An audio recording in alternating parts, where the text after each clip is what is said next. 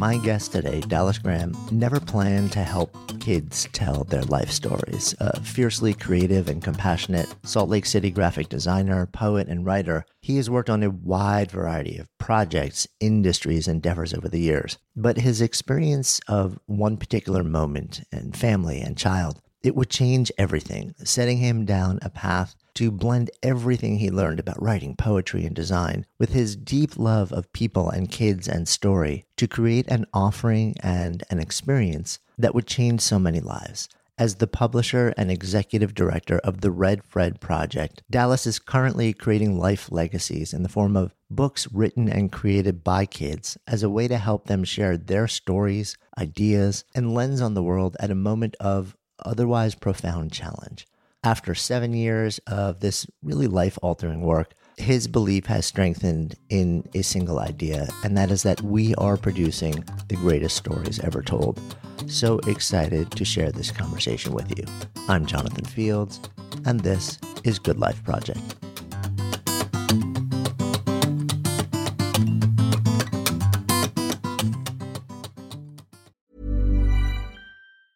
Normally, being a little extra can be a bit much, but when it comes to healthcare, it pays to be extra.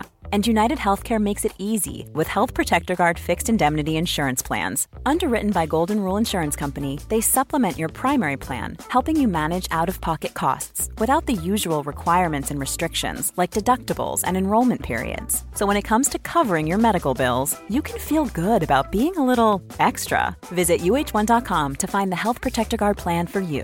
Imagine the softest sheets you've ever felt. Now imagine them getting even softer over time. That's what you'll feel with Boll & Branch's organic cotton sheets. In a recent customer survey, 96% replied that Boll & Branch sheets get softer with every wash. Start getting your best night's sleep in these sheets that get softer and softer for years to come. Try their sheets with a 30-night guarantee. Plus, get 15% off your first order at bollandbranch.com. Code BUTTERY. Exclusions apply. See site for details. Mom deserves better than a drugstore card. This Mother's Day, surprise her with a truly special personalized card from Moonpig. Add your favorite photos, a heartfelt message, and we'll even mail it for you the same day, all for just $5. From mom to grandma, we have something to celebrate every mom in your life. Every mom deserves a Moonpig card. Get 50% off your first card at moonpig.com. Moonpig.com. There's so many places I want to go with you and dive in, and also know it's been a bit of a tough month for you. Yeah. So I just kind of wanted to also ask, just guess, like, how's your heart? It's like it's feeling out again, and it's quieter. It's quiet, but it's feeling grounded, and oh, look at these pauses. Yeah, that's how it is.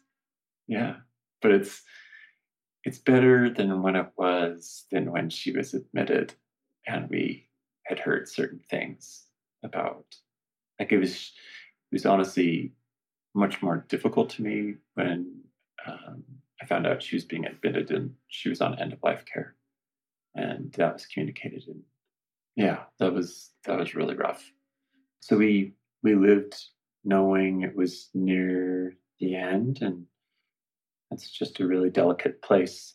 It's a really delicate place, and sometimes because I'm not her parent, I'm not her sibling, I'm not her lucky aunt or uncle, but I am someone who cares about her and loves her. And these moments of, I guess the last time I talked to her was the last time, and I guess our last exchange was that, like, just these fluctuations of finality in a really real physical way with people. Like, it's just really silvery and soft, and sometimes it doesn't quite make sense to me either, right? Like I didn't.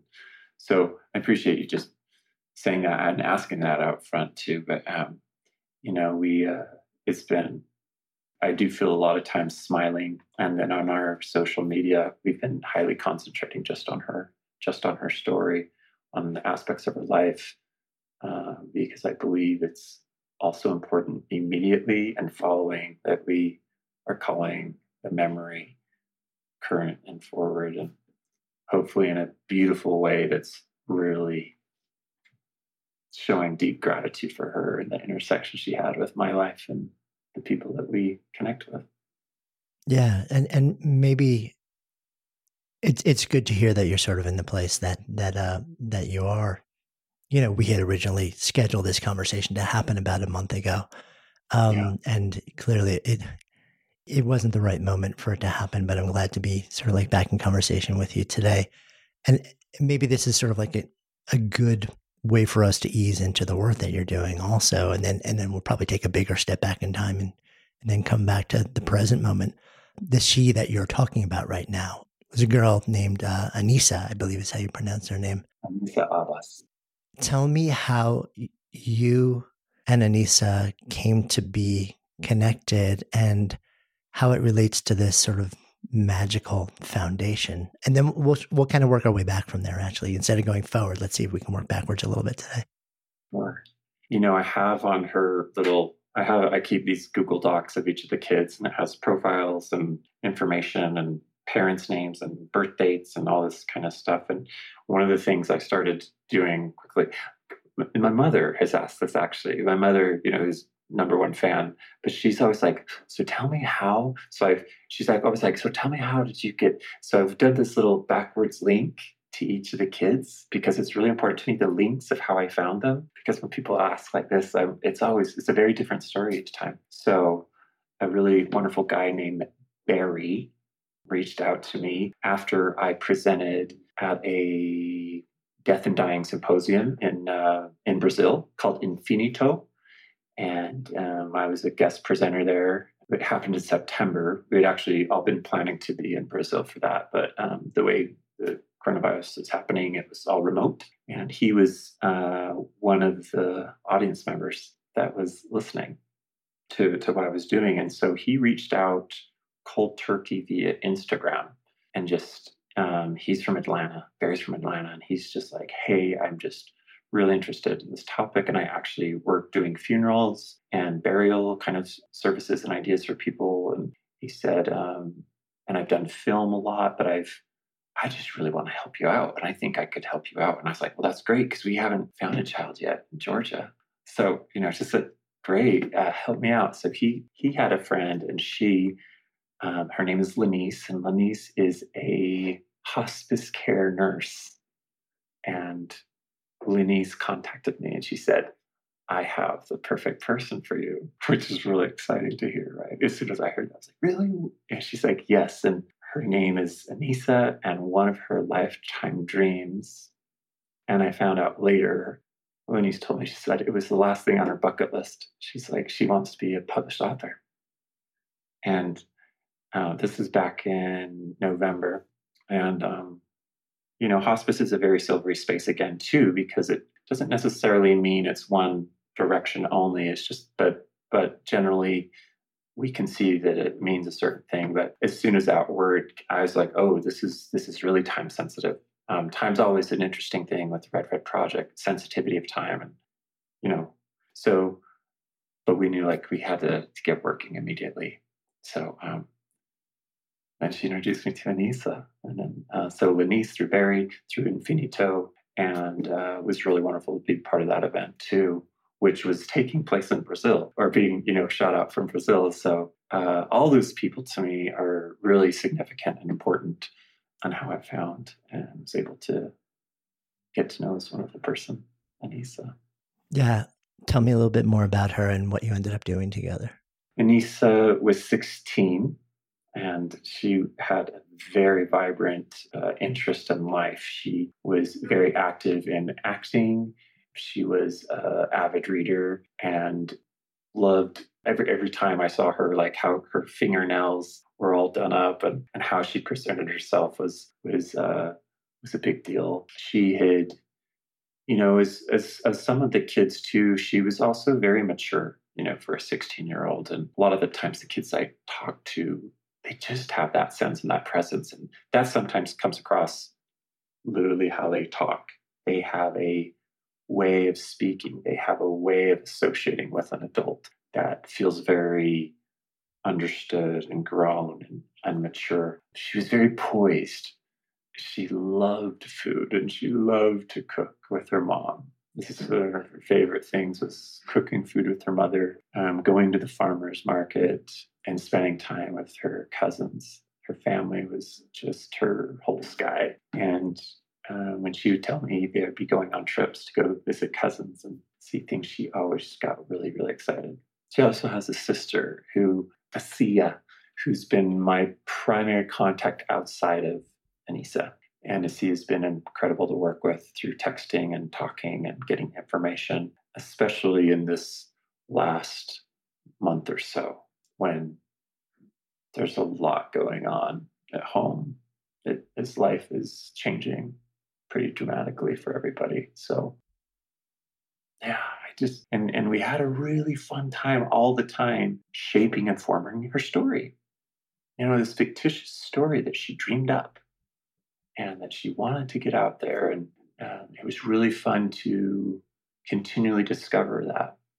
Each workshop that we do with the kids, it's really fun to see their brains, sort of move around and think. And it's really nice to give them permission to say, it might change tomorrow. This possibly, as this little thing grows, the story, we're going to be shaping it. So don't worry too much. So she was nice and flexible. And, the next time we meet, hey, I think, what about this? Can we add this? And so, yeah. But like all the kids I worked with, she ended up, having this very strong idea, which came out in her book. But just generally, the theme of this book was, we become new creatures when we defend people we love. We become new creatures when we defend the people we love. And this totally comes out in her story that she has dreamed up.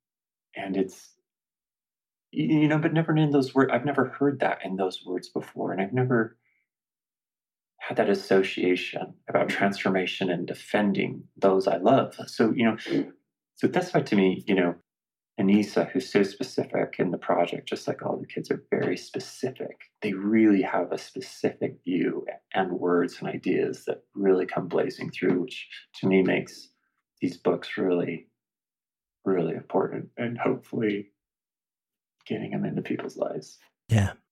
As you were sharing a little bit more context, you reference a number of times Red Fred Project and the project. So if we continue to zoom the lens out, these conversations that you're having with her in the context of, hey, you have a book in you, and I'm going to literally drop into your life at this moment in time, a total stranger, and we're going to get it out of you. We're going to get it into the world so that no matter what comes your way, in a relatively short order, you can call yourself a published author. And this story that's inside of you, it's no longer going to be locked inside of you.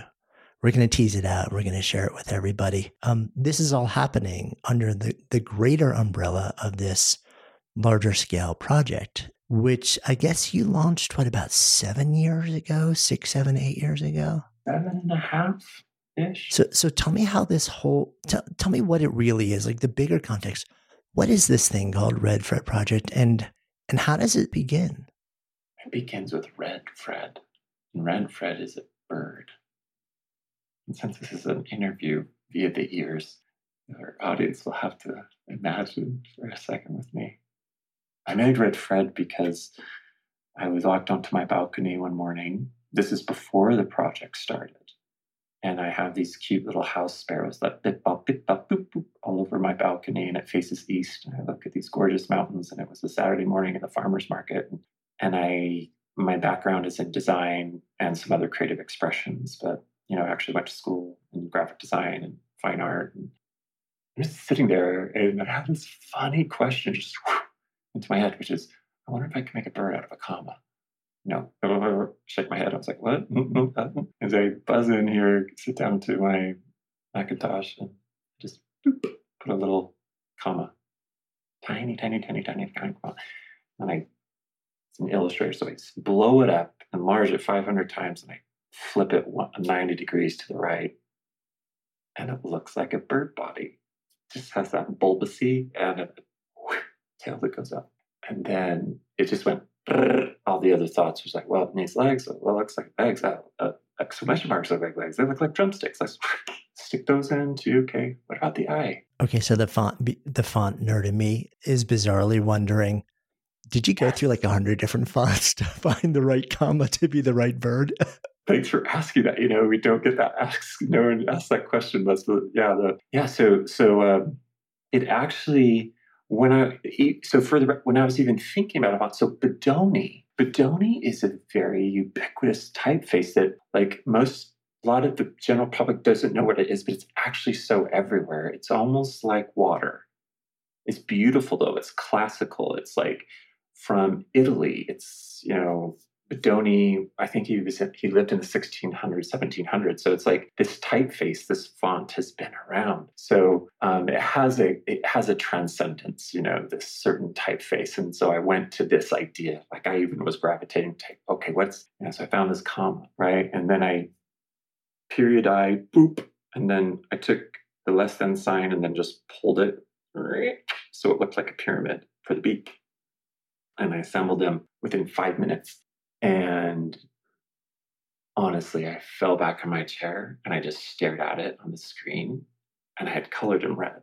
And I said, "You're going to change my life." And I was like, "Who are you?" He just sat there in this such understood space. I didn't design the comma or the exclamation. Those were already made, but the pulling them together, it really sat this really strong shape. And I was like, I think you're Red Fred. Yeah. But then I thought he looked like a kind of gentlemanly bird. So I was like, you need a last name. And, the typeface you're from. Oh, you're Red Fred Bodoni. This makes total sense. And then that was the Niagara Falls. So suddenly it was just like, whoa. So if this is one comma, one typeface, and one bird, I exploded. Had a lot of fun. So I ended up creating Red Fred and his friends. They're called the Jolly Troop. And I started just telling stories in the form of a blog for fun. I'd photograph something, put the birds in it, tell a story. So I was working in that space just for fun when this corner came about my life and where I was headed and what I was doing and what's intention. And so you said, where did Red Fred start or come from? And I do say Red Fred first so people get an idea. Like, I had a relationship with this wonderful bird, and children loved him and adults loved him. But it wasn't like I was hugely published somewhere or something. I was just making something I really loved and devoting myself to. So that when I got a phone call in December, a number of years ago, my sister told me, she's like, hey, check on Facebook. And I looked on Facebook and saw that an old friend of mine from 20 years back in high school, she and her husband were sharing what life was like having a child who has a rare disease. And this is called Mitchell's Journey. So my sister was on the phone. She's like, look it up, Dal. This is incredible. So I'm looking at it and seeing this real life thing of these parents sharing what life was like watching, helping, assisting Mitchell. And my sister, who I always give credit for, who knows me really well, how just some people know you. She's like, don't you think you can do something? And not trying to assume I'm anyone to them. Natalie hadn't seen me in 20 years, but like Red Fred was like, Dallas, we could write a book with this little boy. So I reached out to him and I said, hey, would Mitchell like to write a book with my birds? Like, can we talk to him and ask? And you can tell me no. You can tell me to like buzz off. It's none of my business, But Chris and Natalie kindly, gently, and with exclamation marks said yes. So we started into the book process. And I hadn't done it before, I hadn't made a book with a kid. And there's aspects, but I'm a designer, so it's not like total rocket science. I'm like, I know how to design and make a book, Tell me more about, what was Mitchell's circumstance? I know it's interesting because you use this phrase, in your messaging and on the website and you share around of extraordinary circumstances. And it sounded like, I don't know whether you coined that phrase from that first moment with Mitchell, but it's certainly, when you talk about that, maybe let's start out by exploring him and where he was at in that moment in time in connection with that phrase. Yeah, 10 years in, living with Duchenne muscular dystrophy. And I had never heard of Duchenne muscular dystrophy. I'd heard of muscular dystrophy, but I'd never heard of Duchenne muscular dystrophy. And I feel like I'm pretty in the know person, but I didn't know that. And so when I was being educated through Chris and his wife, that, this is a rare form of it, and that children will lose their ability to talk and move, and it many times means a shortened life, immediately. So the reality of a lived life went really quickly to me, that this person, this little star boy who's 10 years old, there were some hard realities that he knew and was living with, and his family was. So soon after Mitchell, it wasn't actually Mitchell, but it was soon after the first couple of kids, we really thought about that wording. Like, who is this person over? But who are these children? Like, we had some learning going on. One of the first pieces that was done on us was the news was saying these kids with terminal illnesses. And at the time, I didn't think by calling someone having a terminal condition was bad. I just thought it was like, that was what you say. And then one of the loving mothers that was following our project that also had a child that was living in extraordinary circumstance, she called me and she said, hey, it helps those of us that have this we don't need to have that term labeled to our kid. Like, we know, they know, like, it actually isn't helpful. And I got corrected right then and there. And I said, please tell me, what should I say? And then she was like, well, there's critical illness, there's chronic illnesses, like some diseases are so rare. And I was like, oh my goodness, yes, great. Put these in my pocket. So then the evolution of what we now use, which is also a really true fact, is that these are children who live in extraordinary circumstances. They're extraordinary. They're extraordinary. They're beyond ordinary. They are plus that. So if listeners can think of, like, if extraordinary circumstances is the couch, I like to then think it has a couple of cushions on it. One is rare disease, and there's life-threatening illness. And there's probably other ways you could say those things too, but those both are mainly the cushions that help form that couch of extraordinary circumstances. And extraordinary circumstances also, I believe, honors the person who lives in those circumstances in a way that feels honest, but then also speaks right to the point that it's extraordinary how they live.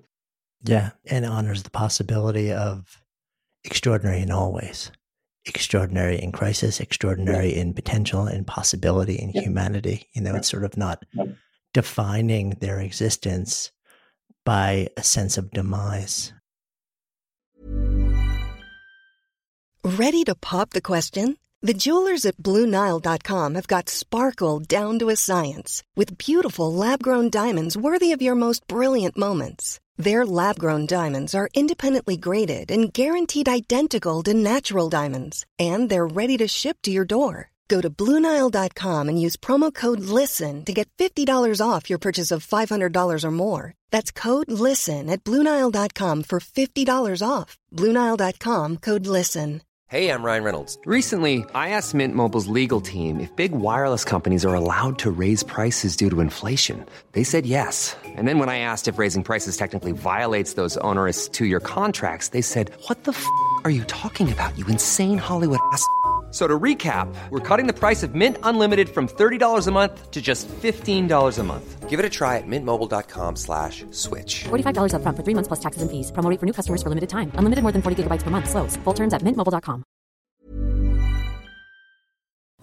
Good Life Project is sponsored by Lumi. So listen, we have all had those awkward moments where a BO strikes at the worst possible time. I'm often actually out in nature when I'm exercising, so I don't even notice it when I'm out. And then I walk in the door, kind of start to wrinkle my nose, and then I'm like, oh, wait a minute, that's actually me. That is why I'm so thankful I discovered Lumi Whole Body Deodorant. This revolutionary product, it was actually invented by an OBGYN who wanted a solution for her patients struggling with private odor. But Lumi doesn't just work, quote, down there. It provides incredible 72-hour protection for your entire body using mandelic acid. I kid you not, this stuff is a game changer. Lumi is safe and effective for pits, for feet, you name it. And as someone who's tried it, I can attest that it seriously works. The fresh scents are just an added bonus. So if you're ready to say goodbye to BO for good, try Lumi's Starter Pack. It comes with a solid stick deodorant, cream tube deodorant, 2 free products of your choice like mini body wash and deodorant wipes, and free shipping. As a special offer for our listeners, new customers get $5 off a Lumi Starter Pack with the code GOODLIFE at lumideodorant.com. Don't miss your chance to experience the relief of true full body freshness that equates to over 40% off your starter pack when you visit lumideodorant.com or just click the link in the show notes and use the code GOODLIFE. Good Life Project is sponsored by Quince. So my wife actually originally introduced me to Quince because she loves their clothing, and I have been hooked ever since. I literally lived in their Mongolian cashmere ribbed beanie and pullover hoodie pretty much all winter, and as the weather warms up, I wanted more breathable summer pieces without overpaying, and Quince has just the super high quality items like linen shirts, performance polos, activewear at 50 to 80% less than similar brands. Quince partners directly with top factories, cutting out the middleman to pass savings to customers. Actually just ordered a new European linen long sleeve button down shirt. Super excited to get that. And I'm always just so amazed at how they can keep their prices so affordable while the quality remains really high. So if you're looking to upgrade your wardrobe, I highly recommend you try Quince. Go to quince.com/GLP for free shipping on your order and a 365-day return. That's QUINCE.com/GLP to get free shipping and 365-day returns. Quince.com/GLP or just click the link in the show notes. Trust me, your wardrobe will thank you. So when you drop back into the life of Mitchell and his parents, which really becomes, the inciting incident to take this wonderful character and world and troupe and turn it into something bigger. Tell me how that experience unfolds and how it leads to this bigger thing.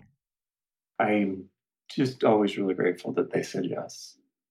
It's even, I know 100% one of your listeners, 2 of them, 5 of them probably right now, know someone or they themselves, like they have children or friends who are in this circumstance. And it's a really silvery space. And so I want to just acknowledge that and say there are those of us that are looking on who really do love you guys and we want to help. And that was part of help in the way of just how all of us want to help each other.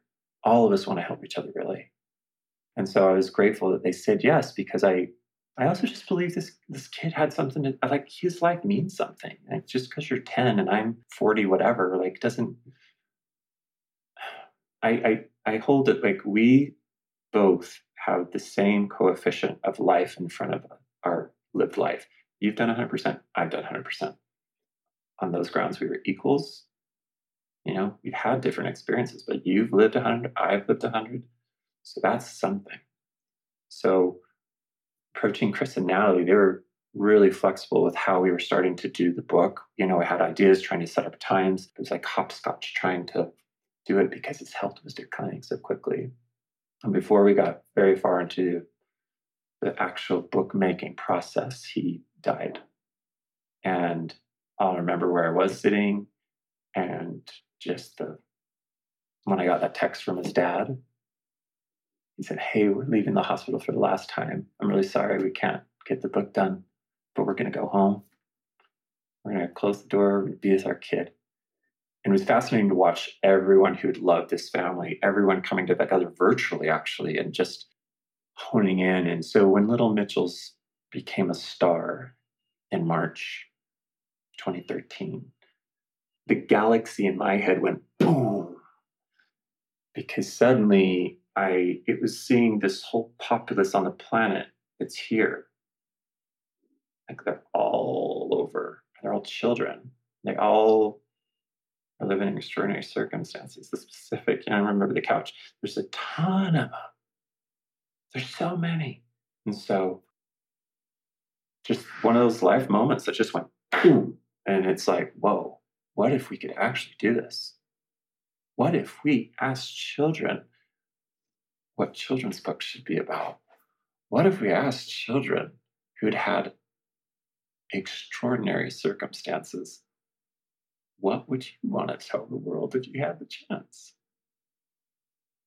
Like, those books don't exist. And so I was, quickly like, who's making these books? What are these being made anywhere? And, I love children's books, illustration. I'm a comics guy. I love cartoons always growing up. So I didn't know anything like this.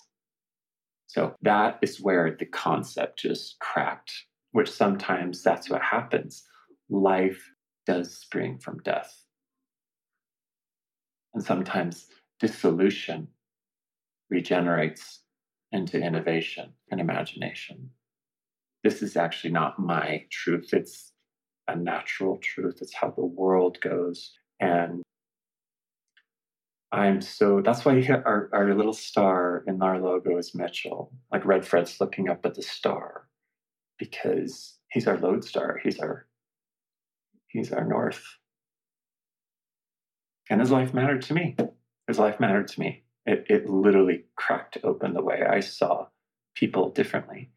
And I am really honored that we get to share that aspect of our story and that he is so much a part of why we're doing things, and to help see this group of people differently who sometimes get kind of sidelined into behind their disease and what they can't do. And they're, it's hard for them to get out. They can't go to school, and they've got to be mindful if they're wearing masks anyway, by the way, just because they have compromised immune systems. Like, there's just so much happening going on. But what's also going on is that they're living very synthesized, like they're processing things that you and I usually don't have to.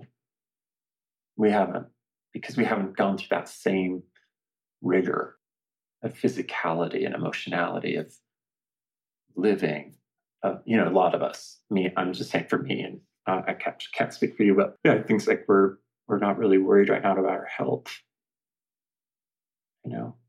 So I just saw this wonderful, beautiful group of people and an opportunity in that, it's not here, but how wonderful would it be? So then we started with our next storyteller. His name's Nathan Glad. He's from Utah. And then I developed basically a process. Nathan's family said yes, we did it. We designed a Kickstarter. It took me a number of months, like 6 months to get it all ready. And then we launched a Kickstarter in a parking lot in Utah, and balloons and face painters, and Nathan's book was there, and hundreds of people came and got his signature. And he pushed go on the Kickstarter. And it was just an awesome air. And it was like, everyone's like, dude, what's going to happen? And we luckily were fortunate to be funded 30 days later.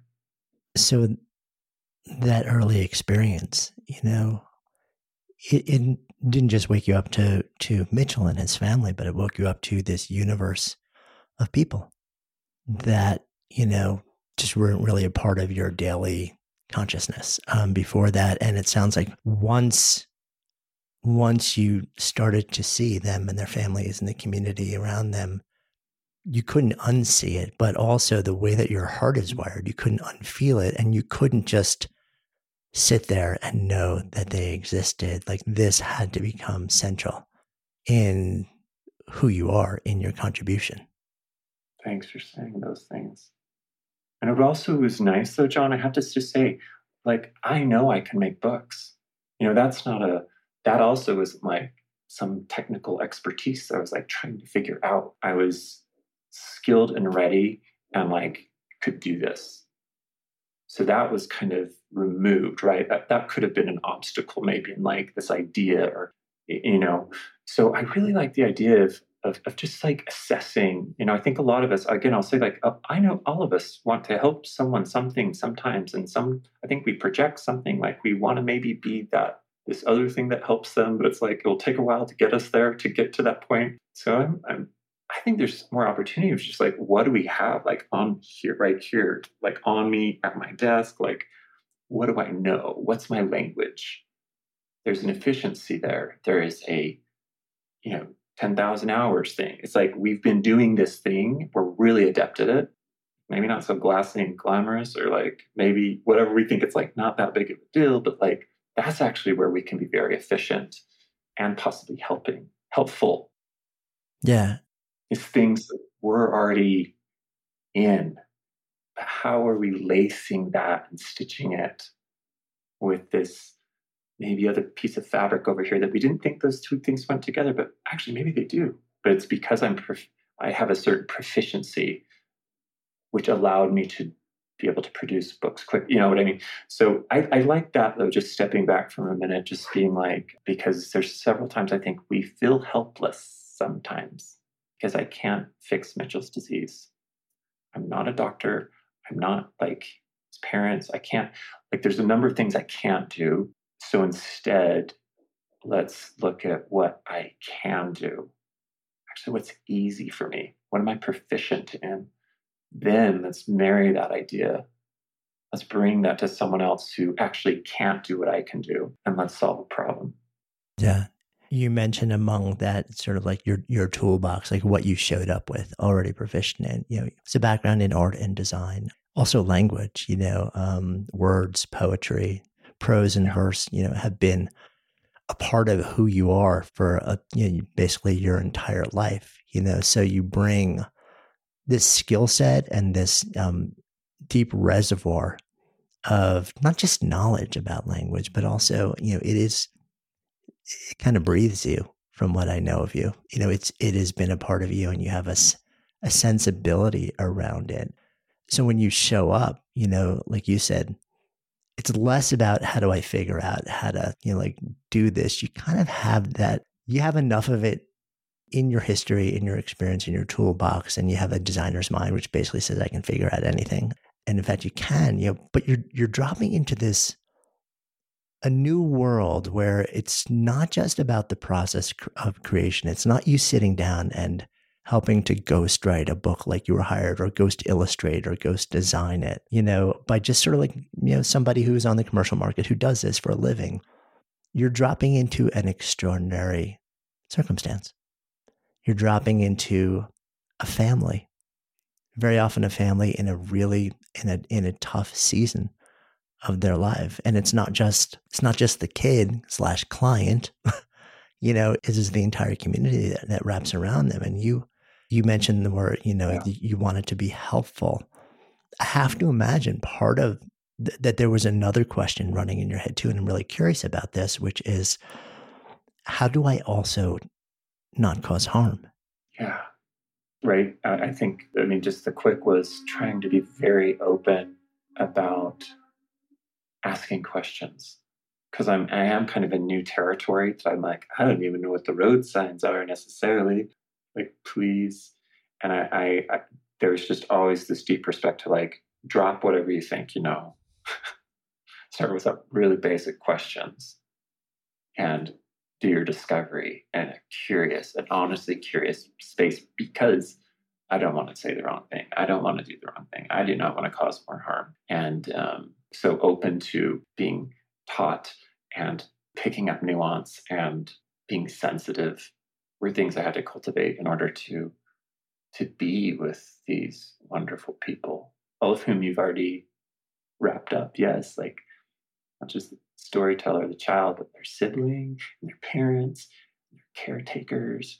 And sometimes I had to even meet like their principals of their schools and their librarians, like, which is really beautiful when I start to see also this lattice of people that are intersecting this child's life and their family's life and who loves them. Yeah, because the story that you're helping to draw out and put into pages and illustrations and words, it's all of theirs, really, which makes me curious sometimes also, where you've got a kid who I'm sure I would imagine some you showed up and there was a back and forth and you sort of figured out collaboratively, like, what is this thing going to be? And I would imagine also there were some kids who just had very strong opinions and beliefs and storylines and characters and and this is the way I want it to be. And I wonder sometimes, because also at this tender moment, whether there was you've experienced these moments where the child has a thing that needs to be out in the world that does not necessarily align entirely with what the family wants to be out in the world. And I realize it's very often you're working with younger kids and maybe there isn't that level of sort of differentiation. But I'm curious whether you ever sort of walk into a circumstance and realize that in a weird way, there are almost sort of competing storylines about what this could, should, might be. That's a great question.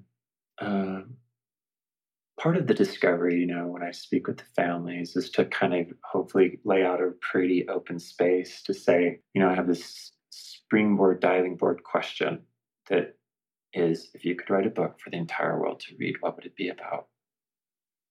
And what's kind of fun, even just a little bit of process, is even ask the family that. Guess what? You're going to get all these different answers. And it's kind of fun when people hear it, each other, and yet it's something that everyone can easily be accessible to. It's also what pulls out the person, it's this moment. If you could write that book, what would it be about? And I've also found that children, a lot of the kids, immediately figure that out. Versus kind of the older we get, sometimes I'm like, let's nuance. Let me get back to you in 2 weeks. And what's beautiful is that all of them, all of the kids end up talking about these very human, basic, connective things how do you walk away from friends that maybe aren't good for you, but they've been your friends and you need to find new ones? That's hard. Or how do you treat a sibling that's just been adopted? How do you just be brave, period? How do you, if you can't get out of a tree, how are you ever going to get to the forest? So in some of the books in the workshop that I'm doing, I also provide them with some options for themes too, to just help the kids start forming out what could the story be? And I'm it could be a couple things. It could be about being brave generally and loving others, or it could also just not make sense. It could just be magical and also about taking care of the earth. So we tried it in a way that where I've systematized how we break out our workshops. We give enough form for the kids to communicate, but we also give them some choices to start wondering about the themes they want to share. And they're never, ever the same. Meaning generally there's some thematic things that are similar, but the messages and how the story comes out is just always different. And it's never changed. Mom deserves the best, and there's no better place to shop for Mother's Day than Whole Foods Market. They're your destination for unbeatable savings, from premium gifts to show-stopping flowers and irresistible desserts. Start by saving 33% with Prime on all body care and candles. Then get a 15-stem bunch of tulips for just $9.99 each with Prime. Round out Mom's menu with festive rosé, irresistible berry chantilly cake, and more special treats. Come celebrate Mother's Day at Whole Foods Market. Want flexibility? Take yoga. Want flexibility with your health insurance? Check out United Healthcare Insurance Plans. Underwritten by Golden Rule Insurance Company, they offer flexible, budget-friendly medical, dental, and vision coverage that may be right for you. More at UH1.com. Mom deserves better than a drugstore card. This Mother's Day, surprise her with a truly special personalized card from Moonpig. Add your favorite photos, a heartfelt message, and we'll even mail it for you the same day, all for just $5. From mom to grandma, we have something to celebrate every mom in your life. Every mom deserves a Moonpig card. Get 50% off your first card at Moonpig.com. Moonpig.com. Imagine the softest sheets you've ever felt. Now imagine them getting even softer over time. That's what you'll feel with Boll & Branch's organic cotton sheets. In a recent customer survey, 96% replied that Boll & Branch sheets get softer with every wash. Start getting your best night's sleep in these sheets that get softer and softer for years to come. Try their sheets with a 30-night guarantee. Plus, get 15% off your first order at bollandbranch.com. Code BUTTERY. Exclusions apply. See site for details. Along with the sort of the thematic and the actual, the words and the images that end up coming out, like part of that process for you is also really trying to figure out somehow it can be a matter of conversation. Sometimes there are intermediaries. Sometimes you may not be able to face with somebody. You worked with one kid, I think, fairly early on, Alejandro. Yeah, he's more recent. A year ago, I was in Chicago. Got it. And which required sort of like a new approach. Oh my goodness. Share a bit about Alejandro and about how your collaboration unfolded. He's 10. He's half Hawaiian, half Spanish. He's bilingual. He loves numbers, and he can literally tell you what day your birthday is on in a second. If you tell him I was born on X, he'll tell you the exact day of the week it's on this year. That's how quick he is. Alejandro was born with spinal muscular atrophy, which is SMA. There's a variety of SMA types, and his is the most severe, which causes the whole entire body is paralyzed. The only thing that he has control over, like autonomy that he controls, are his eyes. So everything else, he doesn't eat, he doesn't masticate, so he doesn't swallow, he doesn't chew, nothing. He doesn't do anything on his own. He doesn't even breathe on his own. So, but he speaks through his eyes. I hadn't had that happen before. I've never met anyone like that. And so when I arrived in the suburb in Chicago last March, and we'd already talked actually through video, but to see him sit opposite, look at me, and then he can't move his head, right? He's looking at me and then looks at the screen. And in this wonderful, it's called Toby. His little computer's name's Toby. It's an actual software, piece of hardware, who his father, by the way, helped design the software for this incredible thing. And it's, this interface on the screen that has like tabs and letters and numbers on the sides, and it looks like there's pages. I was like, wow, this is, and his eye is moving, and there's a piece in the equipment and the screen that's tracking his eye movement, so that he controls what he says. It types it out for him, and then the computer talks. So I'd ask him a question, computer would talk. Ask him a question, and listen to the. Well, Dallas, your birthday's on Thursday this year. So Alejandro, brilliant boy, looking through these gorgeous windows of his eyes, was able to communicate to me. And what was fun is that our process of what we do is still applicable to him. He still was able to go through all the same things all the other kids have done, which is really great. That we can find ways to communicate. Even though he couldn't speak to me with his mouth, he could speak to me through Toby, through his eyes. And the story he ended up sharing was absolutely phenomenal and terrific. And his book signing, his virtual book signing that happened about 3 weeks ago, was a day I will never forget as long as I live.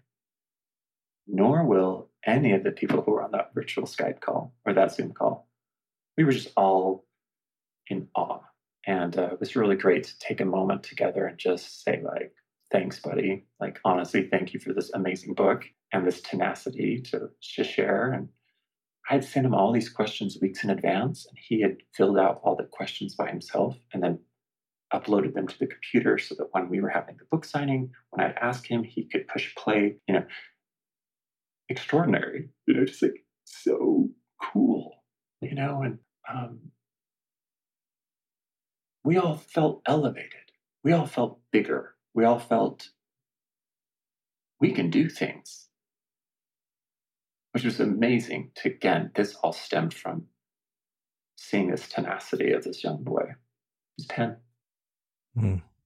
I'm curious when you think about your working life, whether you were getting paid or whether you were sort of, like the life of the mind of a creative individual who loves to in so many different forms and channels and be expressive and build work and life around that. And the rewards that tend to come from living that kind of life, sometimes financial, sometimes through all sorts of other ways. And then 7 or so years ago, Red Fred Project becomes a much more central focus for you. It comes into existence and then consumes what feels like a substantial amount of your waking hours since then. I'm curious about where you're essentially repurposing all of these things that you'd already been doing, but deploying them in different domains for different reasons, in different contexts with different people, different sense of collaboration. I'm wondering how being able to do what you do, but differently in this context, has changed you, has changed the way not only that you think about creation and expression, but just who you are as a human being. Yeah. I know it's a big question. Yeah, I mean, I think I'm this and I'll think of something and then and then I'm that. I want to say it's changed me in every way, almost. I feel it's made me a lot softer, energetically, and the heart. But I also am a little harder about. I'm not very good with the complaining thing. Because legit, the people I'm working with are living really hard. So I must have, for myself, I'm a lot more harder about this is not so bad for you. You really don't have it this bad. You literally don't have it that bad at all. When the lens has shifted in such a way of seeing the problem solving, I've also been absolutely delighted by the community or communities that come together for a magical minute called a book signing that's actually an hour and a half. And I sit in the same room together and just watch this all happen, hold hands, buy the books, go home, get a photograph of someone reading the book with their kids, or the kids sending me a video, or children I love what you do, so I'm going to do a fundraiser and raise more money for you, as I'm trying to pound on grown ass people's home, help support this work, please. Help, and yet I have the children just seeing their peers in a different light. That's just, it's just all sorts of goosebumps. And so it makes life very crackly. It's been very just wow. And it's also been exhausting. The physicality of this and the emotions of this, just being totally candid with you, it's not where I thought I was going to be in this part of my life, or I don't know how much we could plan for that anyways, and yet the landscapes that I've personally been able to discover within myself and through these people, through this work, are just stunning to me, stunning. And at the same time, totally hard. It's heartbreaking. And yeah. And then even if I was to sit here and what would I do if not this? I really have a hard time thinking of that, because I'm what's actually that interesting to me? This is so interesting to me, the human component of this, all aspects of it. Yeah. So then I have a hard time thinking I don't know what else is that curious to me right now. I'm really fascinated by it on this level of it really pulls at me. So I don't know if that's a great answer to the question, but it's a real answer, which means it's great. Part of what you've experienced over these years also is loss. Is sort of a series of losses and grief. And you can never compare your grief to someone else, and then sort of there's no rating system based on the quality or the closeness of the relationship. Yeah.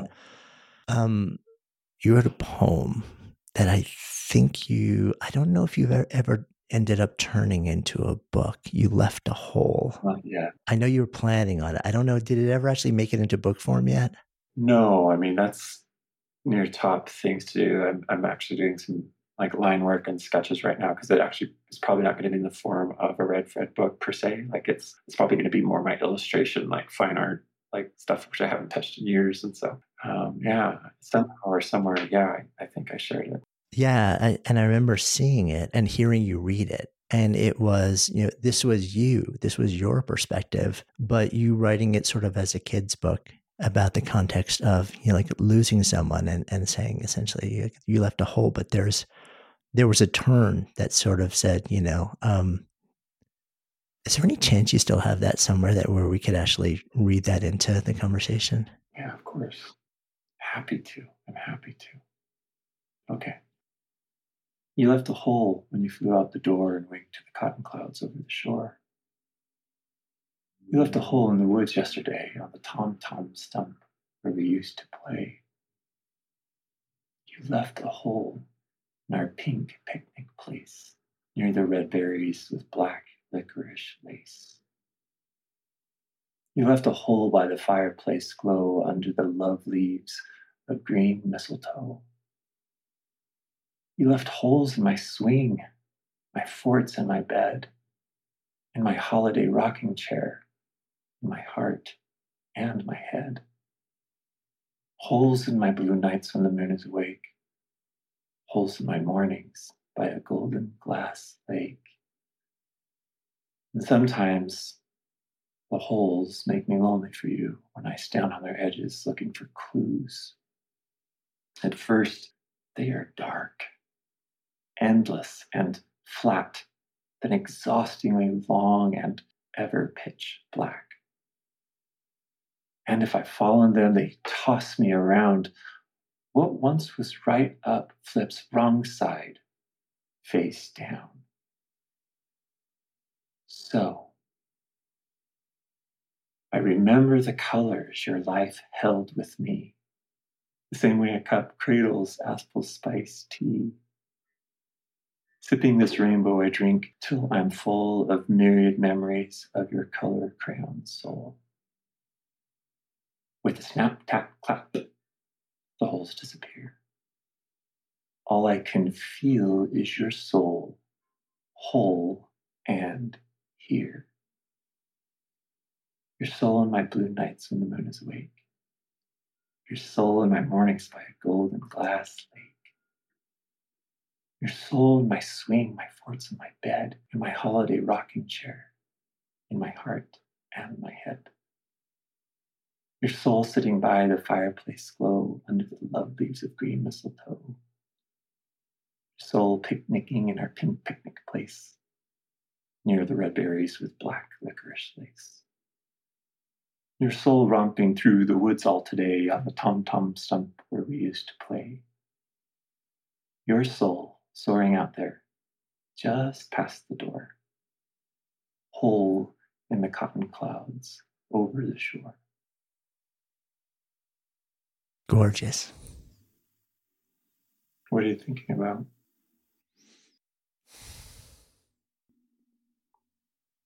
Everything, everyone. Being present to it all. The upside and the downside of the truth of impermanence.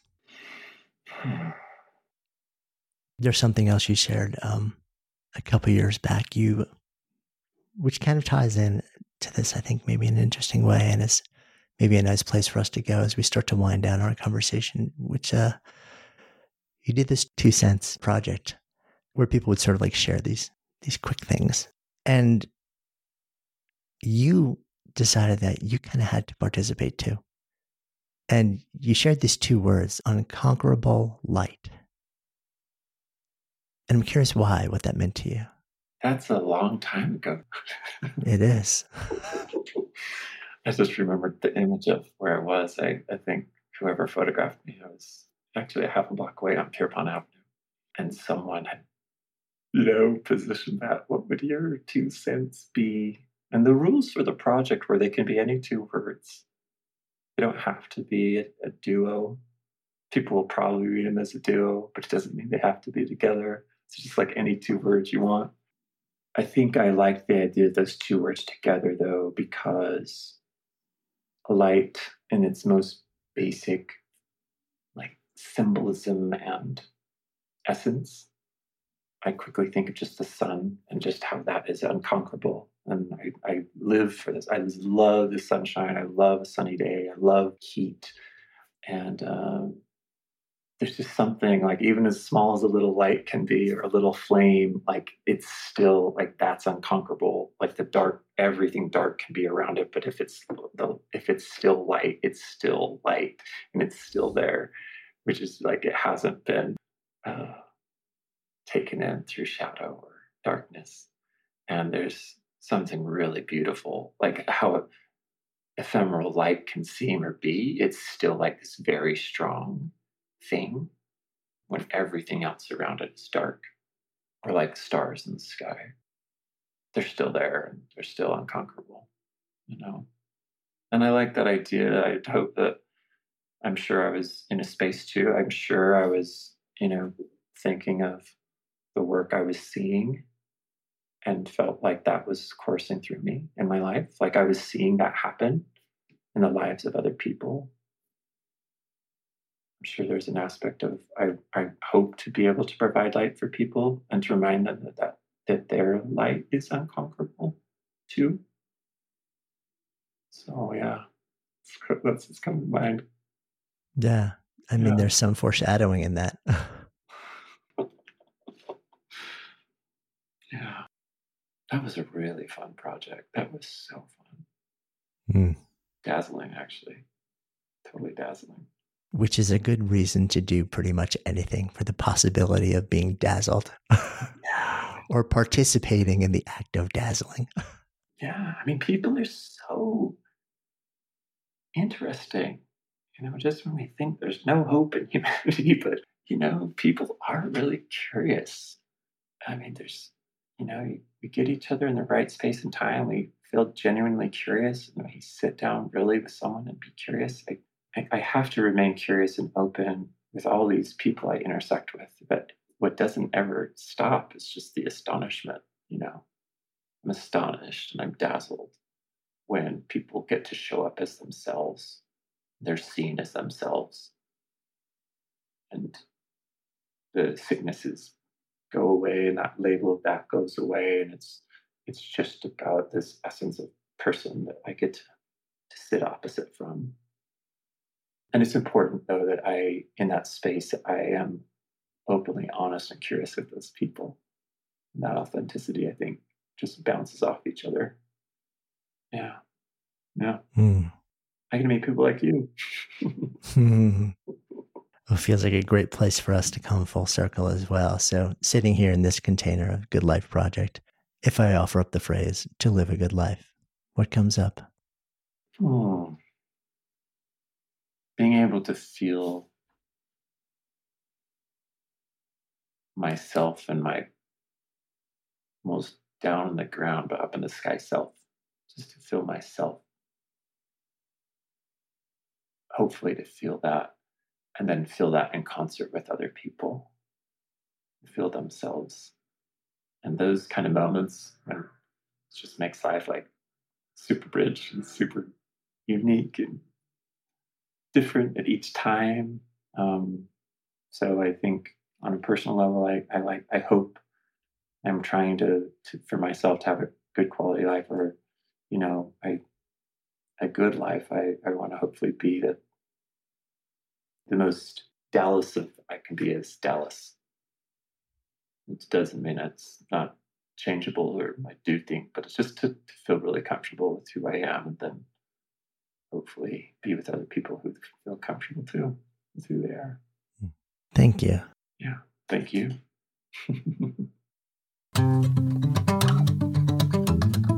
Hey, before you leave, if you loved this episode, safe bet you will also love the conversation that we had with Mitch Albom about his love of story and service. So you'll find a link to Mitch's episode in the show notes. And even if you don't listen now, be sure to click and download so it's ready to play when you're on the go. And of course, if you haven't already done so, be sure to follow Good Life Project in your favorite listening app so you'll never miss an episode, and then share the Good Life Project love with friends. Because when ideas become conversations that lead to action, well, that's when real change takes hold. See you next time.